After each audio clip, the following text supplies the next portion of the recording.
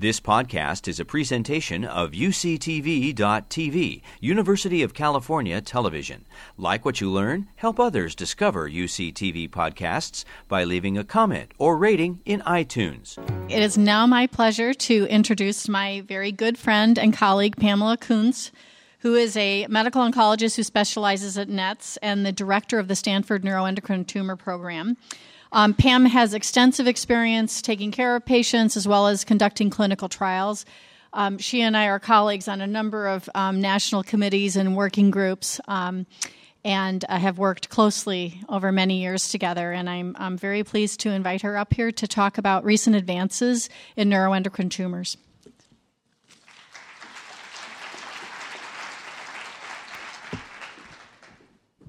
I'm going to have trouble with this again. Hello, everybody. Nice to see you. I'm excited to be here. These are my disclosures. So I'm going to talk a little bit about clinical trial basics. Is that good? Clinical trial basics, some recent advances, some of the new ongoing clinical trials, and how you can learn about clinical trials. So why are clinical trials important? Well, clinical trials are a key research tool for advancing medical knowledge. Clinical research is done to learn whether a new approach is safe and effective, and which treatments or strategies work best for certain illnesses or groups of people. But what's interesting is that only about 3% of the adult population participate in clinical trials. This is actually quite different than pediatric oncology, where the large majority of children participate in clinical trials. So let's debunk a few myths about clinical trials first. So these are listed as truths. So clinical trials are not better than standard treatment. I think a lot of people go in assuming that that's the next best thing. It's experimental, and it's a clinical trial for a reason. They often are very hopeful and optimistic, but they're not proven to be better. Clinical trials are not just for patients without other options. In fact, they may be designed specifically to test a drug earlier in a disease state. You will not unknowingly get a sugar pill or placebo. This will be described explicitly in the beginning and the enrollment period and in the informed consent. If you decide to participate, you can change your mind. And then lastly, you cannot directly compare results of one trial to another. That's really more for your doctors, but I think it's an important reminder for patients also. If we have results of two separate trials, you can't directly compare the result of one trial versus another. So what happens if you go off of a clinical trial? Patients can go off for a variety of reasons: progression, side effects, personal preference. Your doctor will also discuss other options with you, including standard treatments and other trials. And interestingly, the frequency of monitoring may feel very different on a trial versus off a trial. So for example, a clinical trial may have very rigid monitoring every 2 months or every 3 months. And in the real world, standard of care may be a bit different. Tumor measurements are not considered standard outside of a trial. We'll talk about the tumor measurements specifically in a few slides. So clinical trials can be sponsored or funded by various different entities. So there are investigator-initiated clinical trials. These are often smaller. The idea is initiated by an academic physician. It's usually at a single institution or a limited number of institutions, and the funding is usually sponsored by a company, but the idea is really from the academic physician. Industry-initiated are all phases. We'll talk about the phases in a minute. The idea is initiated by the company. It's often many sites, many different institutions, and the funding and the drug supply is often by the company. And then the cooperative group clinical trials are many phases. The idea is initiated by a cooperative group, which is a group of academic institutions, and the funding is from the federal government, from the NIH or the National Cancer Institute. So let's talk about phases, just to get everybody on the same page. So preclinical is work done in the laboratory. Dr. Bergslund mentioned that Dr. Nakakura has a lab, so he does some of the preclinical work. So we want to know first, does it work in mice? Phase 1 is testing the safety of a specific drug or strategy. It's often any tumor is eligible for a phase 1 trial. It's relatively small, 15 to 20 patients, and it's really defining the best dose of the drug and is the drug safe. The purpose is not to test effectiveness at that stage. A phase 2 trial is to determine the preliminary efficacy. So it's also generally limited to a specific tumor type, and it's usually limited to a small number of patients. Phase 3 are the much larger randomized studies. This does test efficacy, and it usually tests it compared to a standard. Sometimes it's placebo, and that's only if ethically at that stage doing nothing is reasonable. And it is usually 200 to 500 patients, so much larger, and it's essential to assess the survival differences. And phase 4 studies test long-term safety after a drug is FDA approved. So every drug has to go through all of those phases. It can't just jump into one phase. So if it's proven safe in a phase 1, it moves to phase 2. If it's proven to have some early efficacy in phase 2, it moves to a phase 3. And if it passes phase 3, that's when it gets submitted to the FDA for approval. That entire process can take a decade.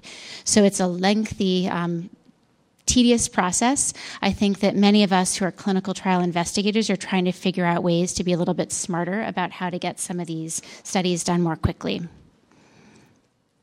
So types of trial design, there are a number of different types. Dose escalation means you might test increasing doses to see if they're safe. That's done in phase 1.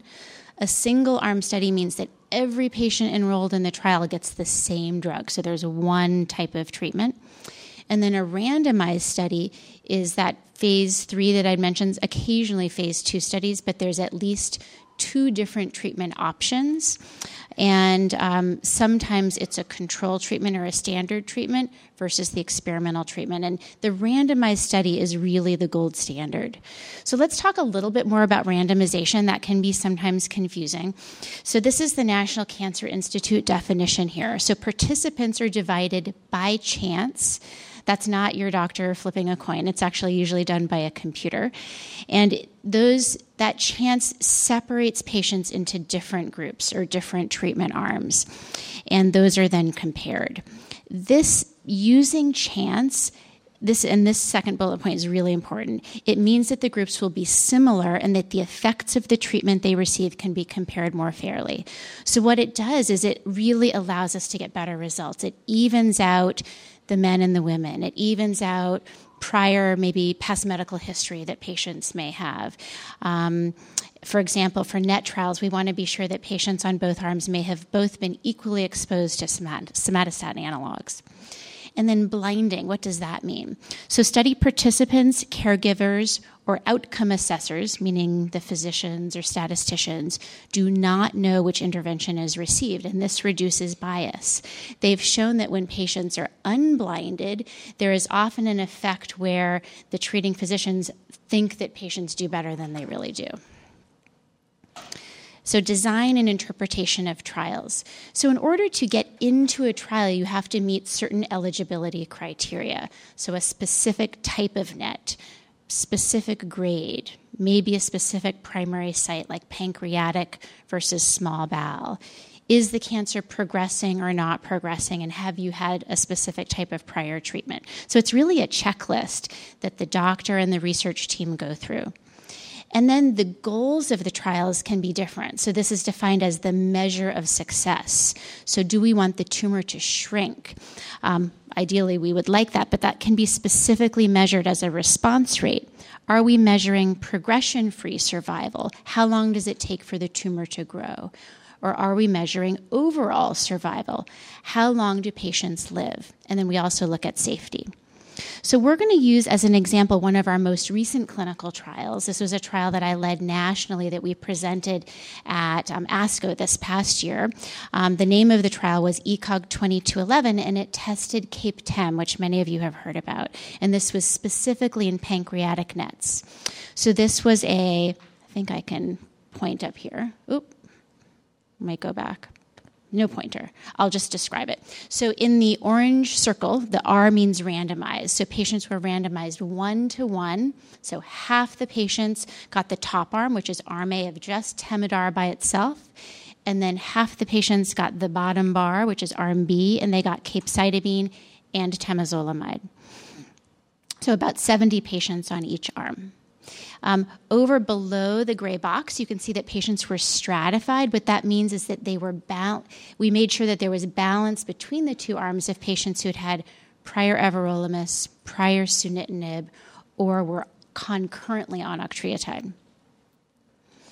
This is an example of a progression-free survival curve. I'll give you the punchline, and many of you have heard this, but the Cape-Tem arm won, so that arm did better, and that's in orange. But let's walk through this together. So the x-axis on these survival curves represents time. So in this case, it's months. The y-axis represents the progression-free survival probability, which means the percent of patients free of progression. The dashed line is the median, and so typically we'll present it as the median progression-free survival. Separation of the curves is good. You want to see that there's a difference. And when we went into designing this study, we had a hunch that the Cape-Tem arm would be better, but we had to prove it. And the hazard ratio means what is the hazard of progressing or the risk of progressing. So a low hazard ratio, so below 1 is good, and a low p-value is good, meaning that it's statistically significant. And so here, a hazard ratio of 0.58 means that we reduced the risk of progression by 42% with the combination compared to just Temodar by itself. And so then how do we, just a few more definitions of looking at response rates. So RECIST is a fancy acronym that stands for Response Evaluation Criteria in Solid Tumors. And this is the way that radiologists and investigators measure response over time. And we're going to use a little cartoon that's on the next slide. But a lot of patients ask, well, are you measuring all of the tumor spots? And the answer is no. So for purposes of this, we pick a maximum of 5 spots and a max of 2 per organ. So if you have multiple liver lesions, we'd actually only measure 2 of them. And then we measure those over time and calculate a percent change. And that percent change falls into one of 4 categories listed here: complete response, partial response, stable disease, or progressive disease. But I think my cartoon is here. So this is a picture of a liver, and the 2 yellow spots are tumor spots. And we're going to measure those over time just to give you an example of how we measure response over time. So that first lesion is 2.5 centimeters, and the second lesion is 6.5 centimeters. So we measure that at baseline. Then a patient undergoes another scan, in this case after 3 months of treatment, and those tumor spots have shrunk. And so you can see in my table here, after 3 months, it's a 17% shrinkage. So that officially still falls into being stable, because it can be as little, sort of between 20% growth and 30% shrinkage. And then after 6 months of treatment, there was further shrinkage, and the patient had 44% response, which officially puts it into the partial response category. So there's a lot of effort that goes into really specific quantitative measurements of tumor spots. I've had many of my patients who are in the room know that if you go off of a trial, a lot of patients will ask, but where are my tumor measurements? And we're starting to do that a little bit more routinely as part of standard of care. We have a program at Stanford that does that. And I know that because often that's an objective or a subjective measurement if it's not as part of a clinical trial. So in terms of the Cape-Tem trial, we looked at that response rate, or the percent of shrinkage, in both of those arms. So in the temozolomide alone arm, patients had about a 28% shrinkage rate, and in the combination arm, they had a 33% shrinkage rate. The p-value that's 0.47 over there just means that there was really no statistical difference between the two. It has to do with the fact that the study was not designed to specifically look at this endpoint. But the take-home really is that in both arms, there was about 1 in 3 patients had tumor shrinkage. That's actually really important because many of the drugs that we have for NETs, like octreotide, lanreotide, Sutent, Afinitor don't actually shrink the cancer. So this is important. And the other drug that you've heard about earlier today, 177 ludotatate, also shrinks the cancer, about 1 in 5 patients. The other key outcome measure are adverse events or safety. How safe is the drug? Because that could also be a problem. If it works really well but is not safe, that would be difficult. So adverse events are collected and recorded by the research team. The severity is assessed on a scale of 1 to 5, so mild, moderate, severe, life-threatening, and we certainly hope to not see it be so severe as causing death, but that is measured. Adverse event relatedness is also determined. So is it related to the study drug? And so moving on to the key ongoing NET trials, a big table here, but to say, I will just highlight a few key points. So there are some really exciting new trials that are ongoing.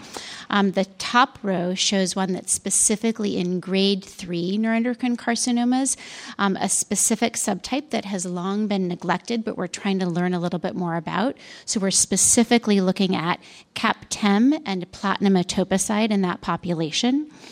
The second is a brand new study that just opened. I'll go into a little bit on the slide right after this, so I'll skip this for a minute, but that's cabozantinib versus placebo. The third row is a study looking at embolization, 3 different types of embolization of the liver in patients with NETs. So bland embolization versus Lipiodol versus drug-eluting beads, 3 different types. The fourth row is a study being conducted in Germany that's actually comparing a different type of PRRT. So it's ludotriotide versus Afinitor. And we're trying to learn a little bit more about which of all these therapies that we now have available might be better than the other. And the only way to do that is directly in the same trial. And then the last row is looking at, it's essentially 2 parallel studies. One is CAP-TEM plus ludotatate versus CAP-TEM, and the second is CAP-TEM ludotatate versus PRRT. So it's combining therapies to see if that helps. So let's take a look just at this, because this is the largest study right now that's ongoing in the U.S. It's about a 500-patient study. It's being led through the cooperative group. So as I'd mentioned before, this is a federally funded study, and it's using cabozantinib versus placebo. So cabozantinib is a cousin of sunitinib. So anything that ends in an IB is a tyrosine kinase inhibitor. It's a pill, and it blocks a specific tumor growth pathway. In this case, it's one that affects the blood vessel growth pathway. And because of what you learned from our discussion of how trials are designed, you can see that it's randomized 2-to-1, meaning that 2 out of 3 patients will get the cabozantinib and 1 out of 3 will get placebo. So you may ask, well, why is placebo indicated or allowed or ethical in this condition? So this is actually after patients have already had an SSA and everolimus. So they have to have had at least 2 lines of therapy. And this just opened in July. I think a few patients have been accrued nationally. It often takes a little bit of time to get this up and going, but we're really excited that we're studying a brand new agent in this class. And it's, as you can see, pancreatic and carcinoids are eligible for this. So how can you learn about trials? Well, I would say the most important first step is talking to your oncologist and your NET specialist. It can be incredibly overwhelming to look at clinicaltrials.gov by yourself or to look at some of the institutional websites. So talk first to your oncologist. There are other resources available, including Stanford's, UCSF, and other institution websites. Clinicaltrials.gov is searchable, but you'll come up with like 3,000 NET studies, so it's a little hard to sift through. NetRF also has a filter looking at NET studies, and you can look at that as well. So a couple of key take-home points. So we've made many advances. I think Emily probably went over some of the advances this morning, but really it's been since 2011 that we've had this explosion of new treatments, which is a great problem to have. I think what we are struggling now with is what's the best first treatments, how do we sequence therapies, and I think we'll get some answers to those questions over the next few years. Clinical trials are really critical in moving the field forward. And I would say that Emily and I actually just sort of related are helping to plan a clinical trials workshop where all of the NET physicians come together at a meeting and try to help plan the next generation of clinical trials. So we're really eager to try to think about how to incorporate questions about PRRT, immunotherapy, and personalized therapies into the next generation. I'd like to also personally thank all of the clinical trial participants who may be in the room. We really value and are grateful for your participation. So I think that is it. So thank you very much. You've been listening to a podcast by University of California Television. For more information about this program or UCTV, visit us online at uctv.tv.